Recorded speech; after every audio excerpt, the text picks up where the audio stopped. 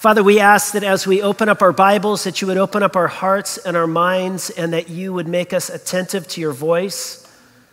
Father, we come into this place from so many different spaces in our life, many different emotional places we find ourselves. Some of us are sad or confused or joyful, or some are full of doubts. And we just pray, God, wherever you find us today, that you would meet us there and that you would take us to greater levels of trust and obedience so that we can be your faithful people in this world. And we ask this in Jesus' name, and all God's people said. So I wanted to begin by revisiting the statement that you heard in that video from A.J. Swoboda, and the statement goes like this: to struggle with one's faith is often the surest sign that you have one. To struggle with one's faith is often the surest sign that you have a faith. Now, I wonder how many of you today have ever found yourself struggling with your faith. You found yourself wrestling with what we claim to believe as followers of Jesus.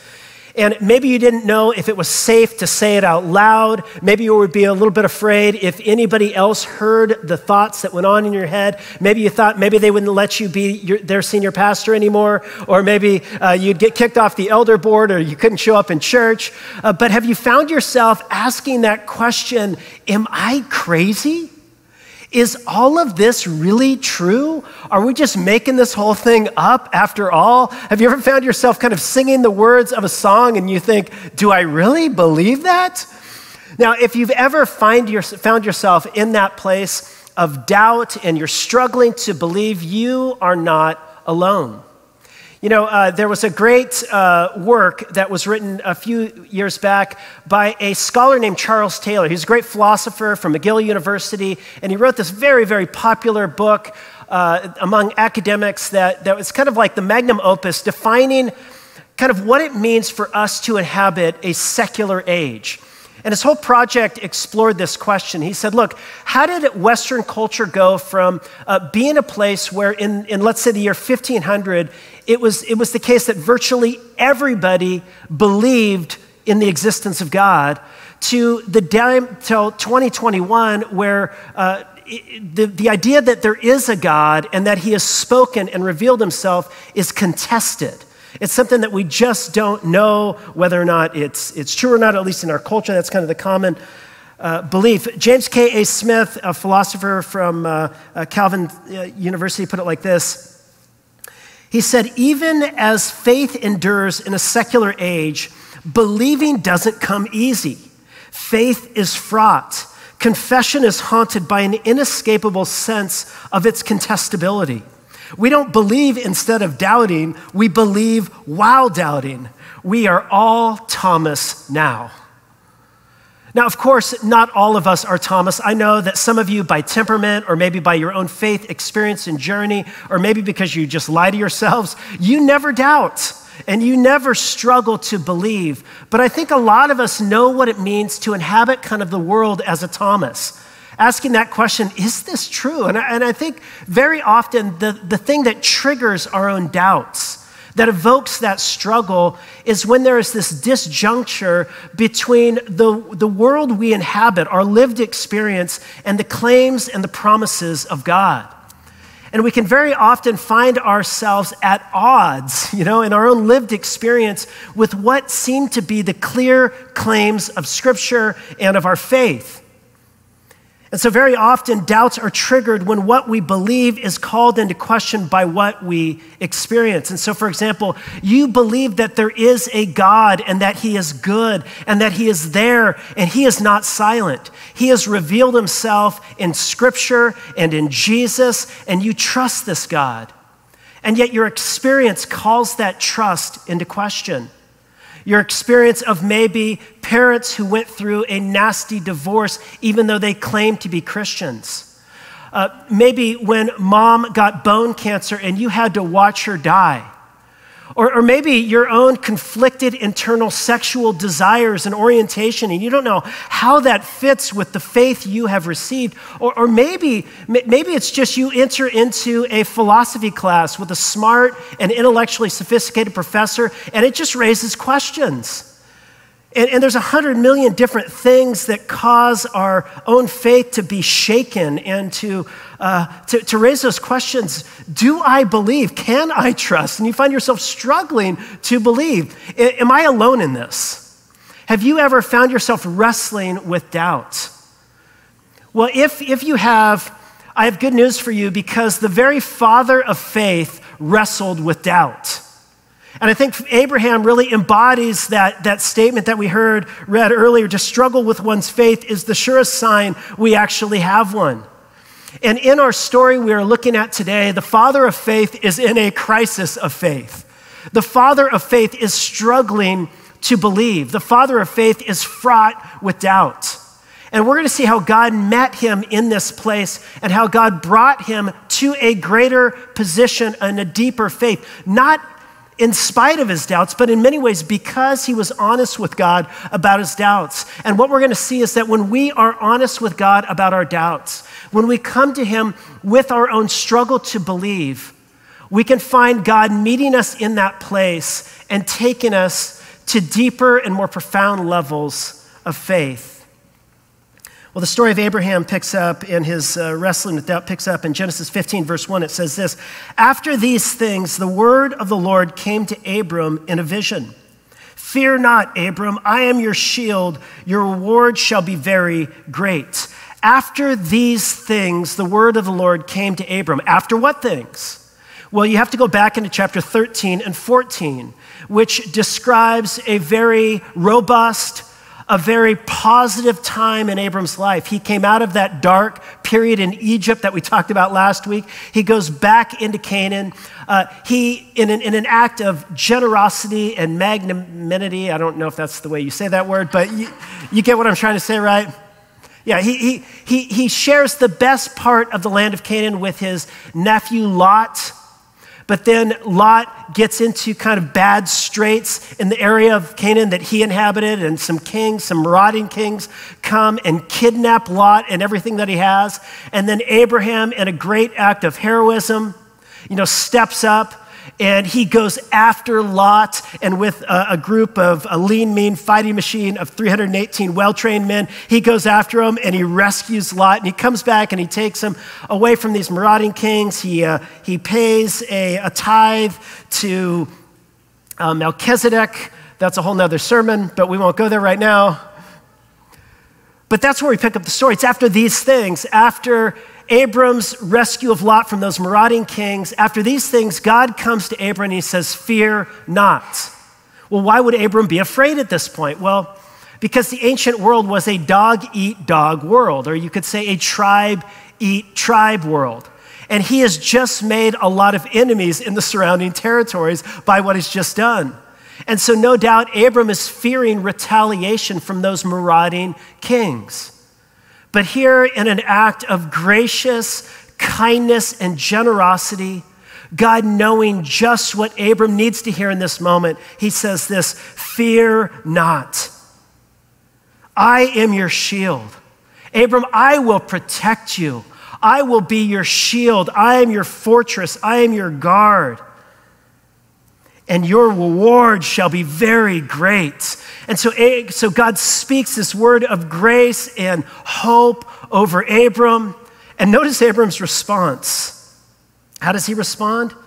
You can almost hear in his response that something has been brewing underneath the surface for a very long time. And now it comes out in some accusations and some questioning of God. It's almost as if Abram says, "Oh, your reward shall be very great." Well, speaking of that reward, God, what about that son you promised me? How am I going to have a land of inheritance to pass on to my descendants if I don't even have one child? And Abram said, "Oh, Lord God, what will you give me? For I continue childless, and the heir of my house is Eliezer of Damascus. The only person I have to hand any kind of inheritance off to is my servant." And Abram said, "Behold, you have given me no offspring, and a member of my own household is going to wind up being my heir."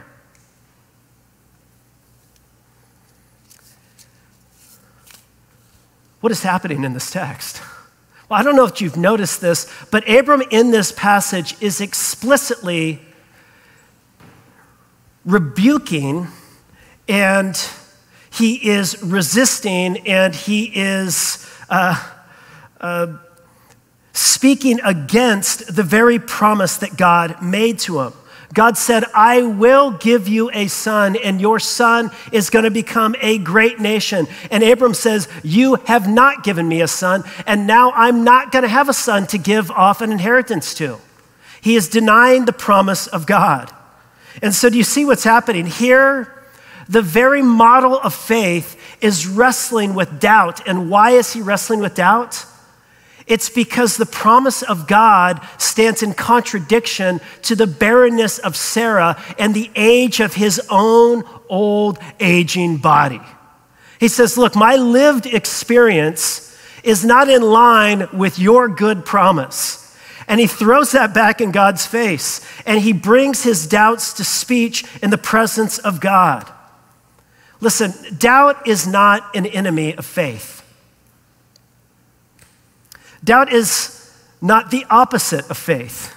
It's not an enemy of faith. Great men and women of faith in the Bible struggle with doubt. In fact, there is a portrait that Matthew paints at the very end of his gospel. In fact, it's the last description he has of the disciples. And the last phrase in the Gospel of Matthew describing the disciples were this. It said, and there were some who worshiped and others who doubted. As if to say, here is a picture of us all, a picture of the church. We are a mixed, complicated bag of both worship and faith as well as doubt. Listen, the opposite of faith is not doubt. The opposite of faith is unbelief. And what is unbelief?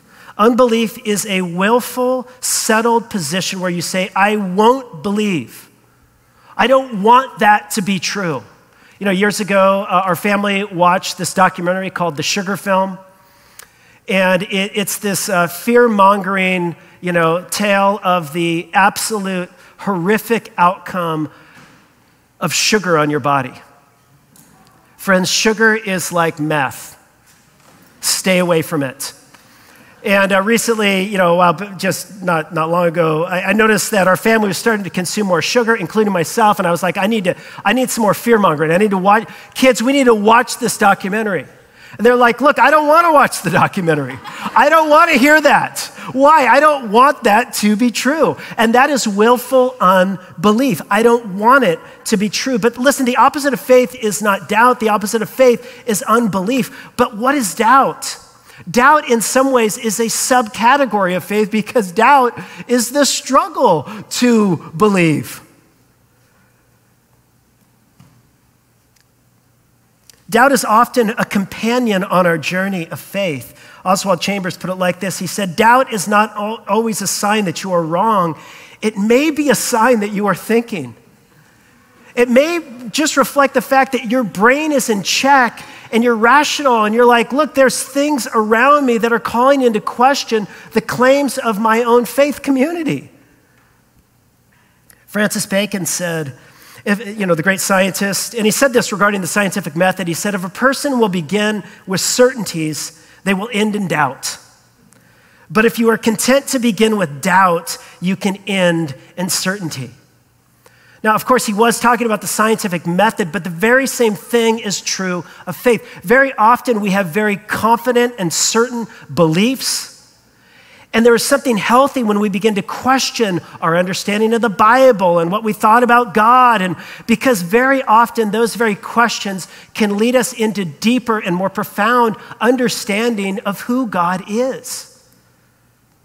And that's Abraham in this text. He begins with all of his doubts, but he ends in a greater expression of faith. And Abram believed God, it says, and it was accounted to him for righteousness. Tim Keller put it like this. He said, look, a faith without some doubt is like a human body without antibodies. People who blithely go through life too busy or too indifferent to ask hard questions about why they believe as they do will find themselves defenseless against either the experience of tragedy or the probing questions of a smart skeptic. A person's faith can collapse almost overnight if she has failed to take seriously her own doubts, which should only be discarded after long reflection. And I know some of you, parents or grandparents in the room, your kids, your grandparents, your grandkids, they ask difficult questions, and very often you just don't like it because you don't want to be disturbed and troubled by those difficult questions. But it's where your kids, it's where your grandkids are at. And some of you younger people, you wonder why your parents don't ask more questions. You're like, have they been reading this ancient book?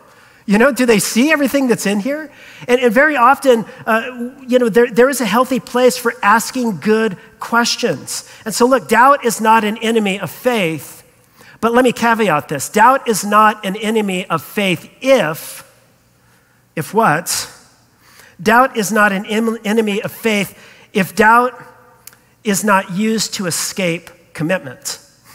You see, sometimes doubt can be a problem because we can utilize our doubts as an excuse for moral clarity and making firm decision.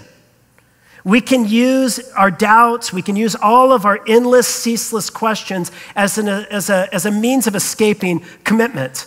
My brother, Brent, he dated his now wife, Anita, for 6 years before he asked her to marry him. And I remember there were multiple conversations I had with my brother over those years that went something like this. Brent, don't you love Anita? Oh, yes, I love her. Isn't she everything you want in a wife? Oh, yes, she's everything. She ticks all of the boxes. She's beautiful and she's godly and she's a woman of character and I love who she is and we get along and we're best friends. And I'm like, Brent, what's going on? Why? And listen, the problem wasn't with Anita.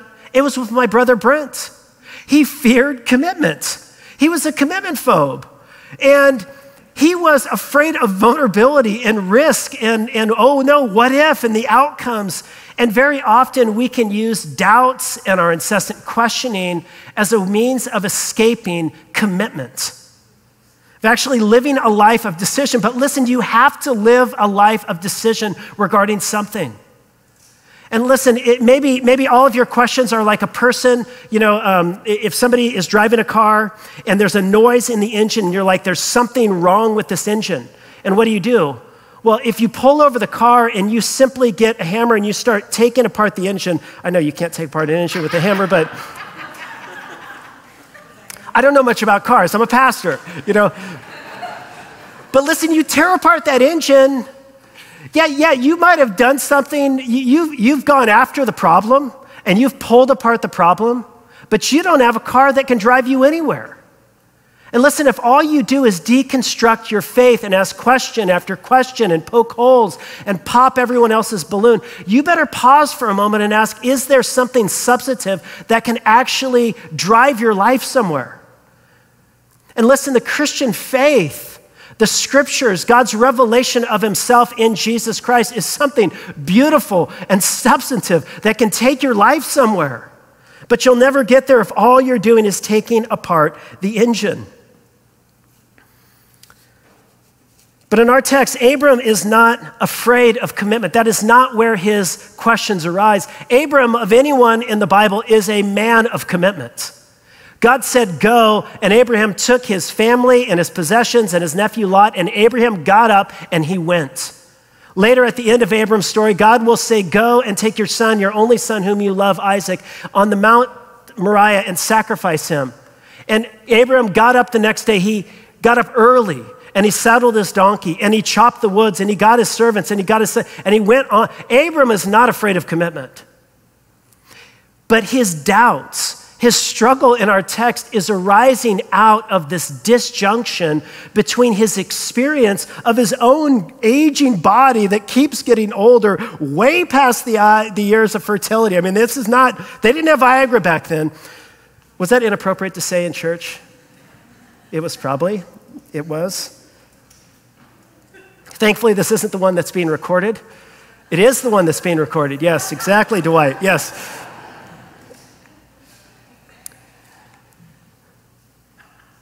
But his wife, Sarah, has been barren for years. And he's just like, how? This is not happening. The promise has come. It sounds nice, but it's not happening. And I want you to notice that Abram is honest with God. He brings his own doubts to speech in the presence of God. And listen, even if sometimes you feel like you can't be honest in church because you're afraid of what people will say or what they will think, and is this a safe place for you to really be honest about where kind of like you've been in your own head? The presence of God is a safe place for you to be honest with your own doubts. God wants the real you. He doesn't want the pretend you. God can't do anything with a facade. He can't do anything with a fake self. He can only work in the real you. He loves the real you. So bring whatever you're going through to speech into his presence. This is what Abram does. He vomits it all out on God. And I want you to see in our text that God meets him in his doubts and he brings him to a deeper and a profound level of faith. And he does so by doing three things. I want you to see, number one, how God responds to Abram. Number one, he showed him the stars. Look back at the text. And behold, the word of the Lord came to him, this man shall not be your heir. Your very own son shall be your heir. And he brought him outside and he said, look toward the heaven and number the stars if you are able to number them. And we just imagine God coming to Abram in his tent on the dark night and putting his arm around him and taking him out into the dark night sky where the sky was just flooded with millions and billions of stars. And God says, look at the stars. Look at the stars. And I think in this moment, God is appealing to Abram's reason. And he's saying, look, consider the heavens, the work of my hands. A baby from a barren womb is nothing from the power that brought the universe into being. You know, the word that spoke this promise to you, Abram, is no less than the word that called all things into being. This is not irrational. It's not illogical. He says, look, I'm not asking you to trust in a barren womb. I'm not asking you to trust in your aging body. I am asking you to trust in the power that called heaven and earth into being. And in this moment, he is appealing to his reason.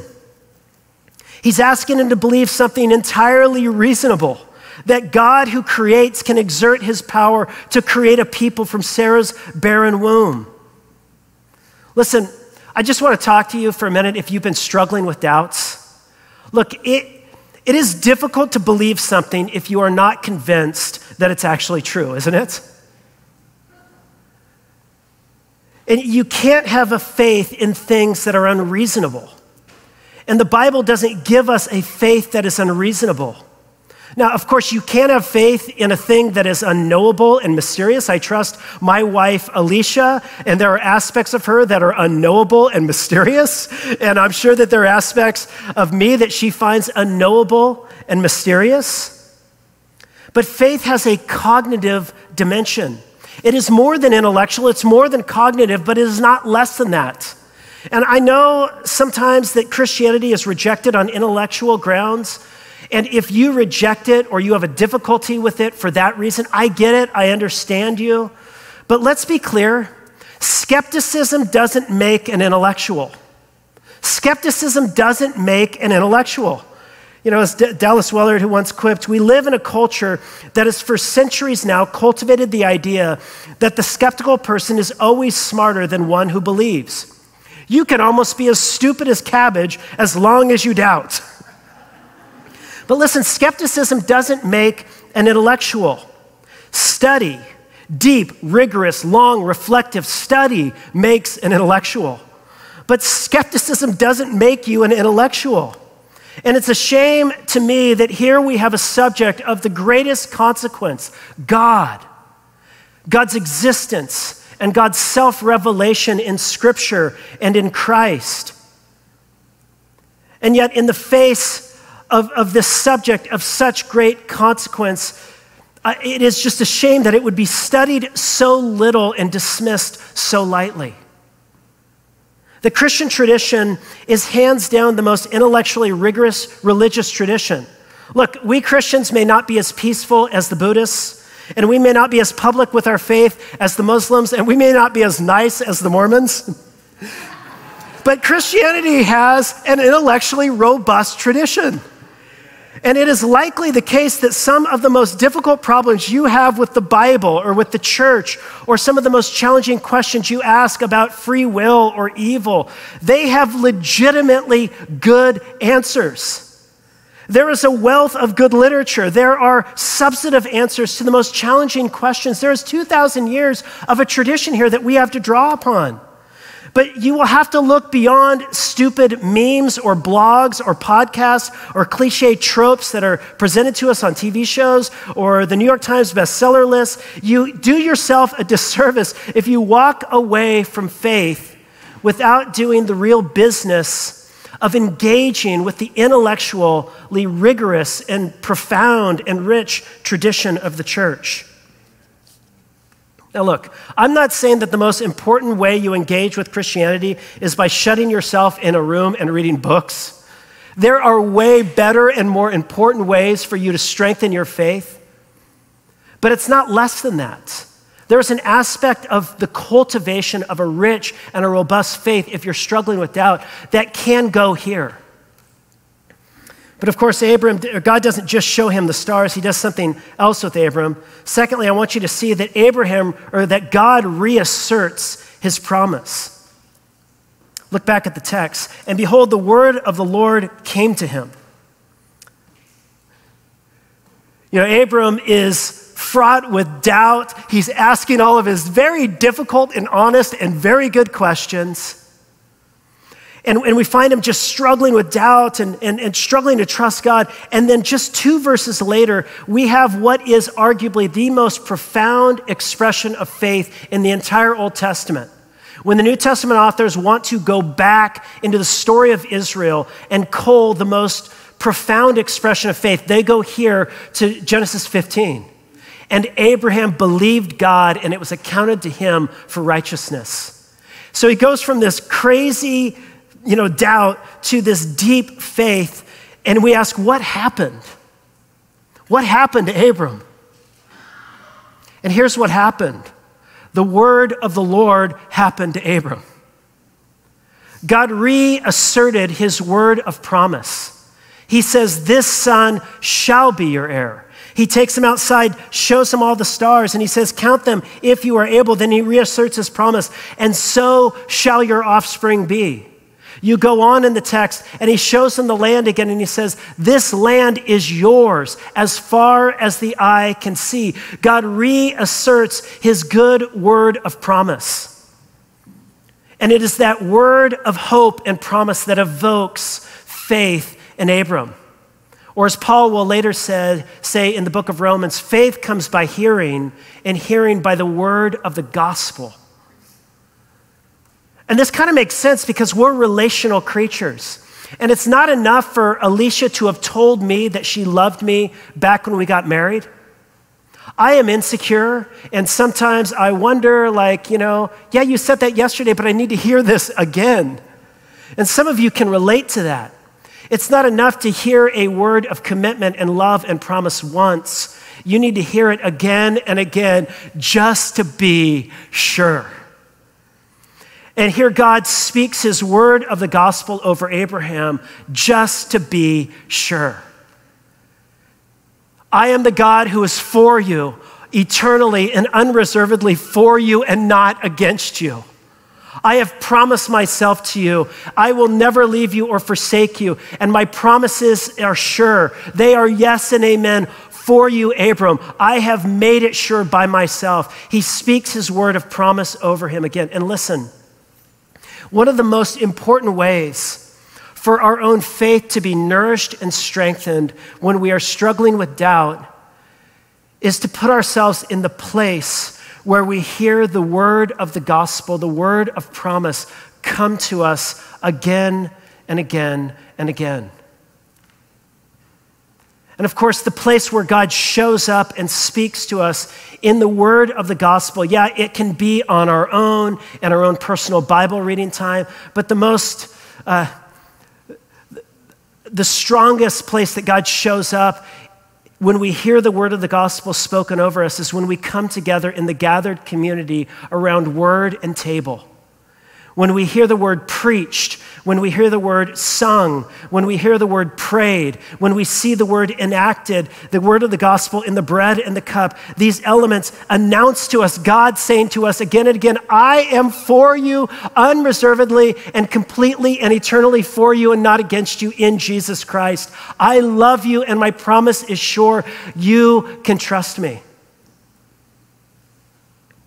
You know, sometimes when we are struggling with our faith, we think, I just need, maybe I need to take a break from church. I just need to step away. Remember years ago, I had a dear friend who was a graduate of Yale Divinity School, and he had a very lively conversion story and a great faith, and he wanted to serve the Lord, but he started struggling with doubt. He was very, very intelligent, and at one point he said, I just need to take a break from church. And he stayed home on Sunday mornings, and instead of going to church, he read Bertrand Russell and Immanuel Kant. That's a bad idea. Now, of course, almost no one in this room would be tempted to do that. But you might be tempted to pull yourself away from the community and immerse yourself in other stories and narratives on social media or on memes or in tropes on TV or whatever that rehearse kind of an anti-faith, that indoctrinates you in an alternative ideology than the ideology of the gospel of Jesus Christ. And it can be damaging to your faith as you pull away. You need to be in worship. And it needs to be a priority in our life.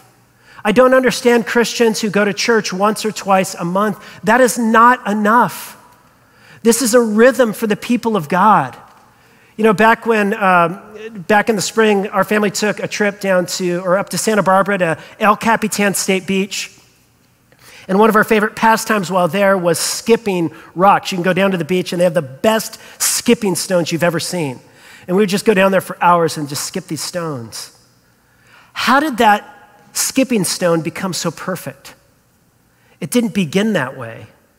It was through the movement of the waves when they came in and out and in and out. And as the stones were tumbled, as the water came in and out, those stones were shaped and they were formed into that perfect skipping stone.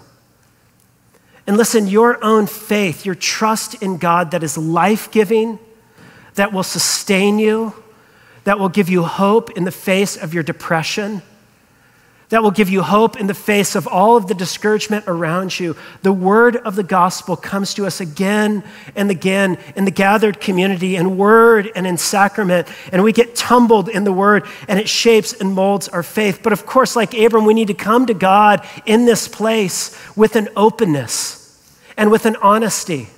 If we come with a dull, deadened faith or a fake self, that we don't open up to God, we don't come open, then it's unlikely we're going to be molded and shaped. So number one, he shows him the stars. Number two, he reasserts his promise. And number three, I want you to see, strangely, he cuts a covenant. Now, what we're going to see next gets so foreign and strange, and it's very clear that we're reading something from about 3,500 years ago. At a totally different time and place, but let's just read through this because this is so incredibly important, and it's going to take us right here to the Lord's Supper. Look what it says in the next verse. And he said to him, I am the Lord who brought you out of Ur of the Chaldeans to give you this land of promise. But again, he said, O Lord, how can I know that I shall possess it? See, he's still a mixture of faith and doubt. God, how can I know? How can I be sure? And then God said, bring me a heifer 3 years old, a female goat 3 years old, a ram 3 years old, a turtle dove, a young pigeon. So look, you want to have your faith strengthened? Here's what you need. A female goat, a ram, a turtle dove, and a young pigeon. And he brought him all of these, and he cut them in half, and he laid each half over against the other, but he did not cut the birds in half. And when the birds of prey came down on the carcass, Abraham drove them away. What is going on here? Listen, in the ancient world, They didn't have written contracts that were legally binding, upheld by a court of law, enforced by a very structured system of justice. No, it wasn't like that at all. This was an oral culture. And so if you wanted to ensure that somebody was going to keep their word and do what they say they would do, you would enter into a covenant with them. And how would you enter into a covenant? Well, first, you'd get some animals. And then next, you would chop them in half. And then third, you would lay them out with space between them, forming an aisle. And then you would stand next to the person you were entering into a covenant with, and the two of you would reassert what you were promising to one another. Then you would walk through this aisle of split carcasses, and then you would say, "And so may this be done to me if I fail to uphold the covenant." Try that on your plumber next time they come to the house. But you see the power of a ritual like this? And here's the wild thing. God says, "Get the animals. I am cutting a covenant with you." But then something incredibly strange happens. Something in the ancient world that was completely unexpected. Nobody in the ancient world would have thought this would happen. It says next, "And as the sun was going down, a deep sleep fell on Abram. And behold, dreadful and great darkness fell on him." And so the sun starts to go down. Abram goes into this deep, almost supernatural sleep. There, as he's asleep, he has a nightmare where the word is given to him from God. "I'm going to give you this land, but it's only going to be after a long delay where there's going to be a lot of suffering." And then it says this, "And when the sun had gone down and it was dark," now it's pitch dark, it's the dead of night, Abram is in a dead sleep. And look what happens next. "And behold, a smoking fire pot and a flaming torch passed through these pieces. And on that day, the Lord made a covenant with Abram, saying, 'To your offspring I will give this land, from the river Egypt to the great river, the river Euphrates, the land of the Kenites, the Kenizzites, so on and so forth.'" But you see what's happening? There's a twist in the familiar covenant practice. Normally, both partners would covenant to each other, walk through and say, "If I don't keep my end of the bargain, here's what's going to happen to me." And in the ancient world, you would never have a greater pledge themselves to the death to a lesser. So a king would never pledge himself to his conquered subjects. No, they would pledge themselves in covenant. They'd walk through, "If we aren't loyal to you, king, let us be cut in half." The gods would never pledge themselves to the idolatrous people who are worshiping the gods. But here there's a twist. The twist is Abram doesn't enter the covenant at all. Here, God is moving humanity forward. He is giving us a totally new conception of who God is and what God's like. This is not the God who is going to say, "Look, my relationship with you is dependent upon how well you maintain the covenant. I will keep my promise so long as you uphold your end of the bargain. And if you don't, it's curtains for you. You're going to be torn in pieces." This is the God who enters into a covenant relationship with his people. And he is willing to go so far as to say, "May I be torn in pieces if not only I fail to uphold the covenant, but may I be torn in pieces if you fail to uphold the covenant." And Abraham would have no idea just how serious God would become with this promise. That in Christ, God himself, his heart would be torn asunder, would be cut in two. He would bleed and die on the cross, bearing our curse and our judgment for all of the ways in which we have been unfaithful, so that God, by God's own self, could remain faithful to us in Jesus Christ. And so he cuts this covenant with Abram. He says, "You can trust me." Friends, you can trust this God. You can trust this God. Let's pray together. Father, as we prepare to approach this table, where we will hold in our hands the elements that speak to us of your torn body and of your shed blood, that you are the God who incarnates love among us, self-sacrificing, self-giving love. You are the God who is faithful to us even when we have been unfaithful. God, would you use this space and time to evoke our deeper trust in you now?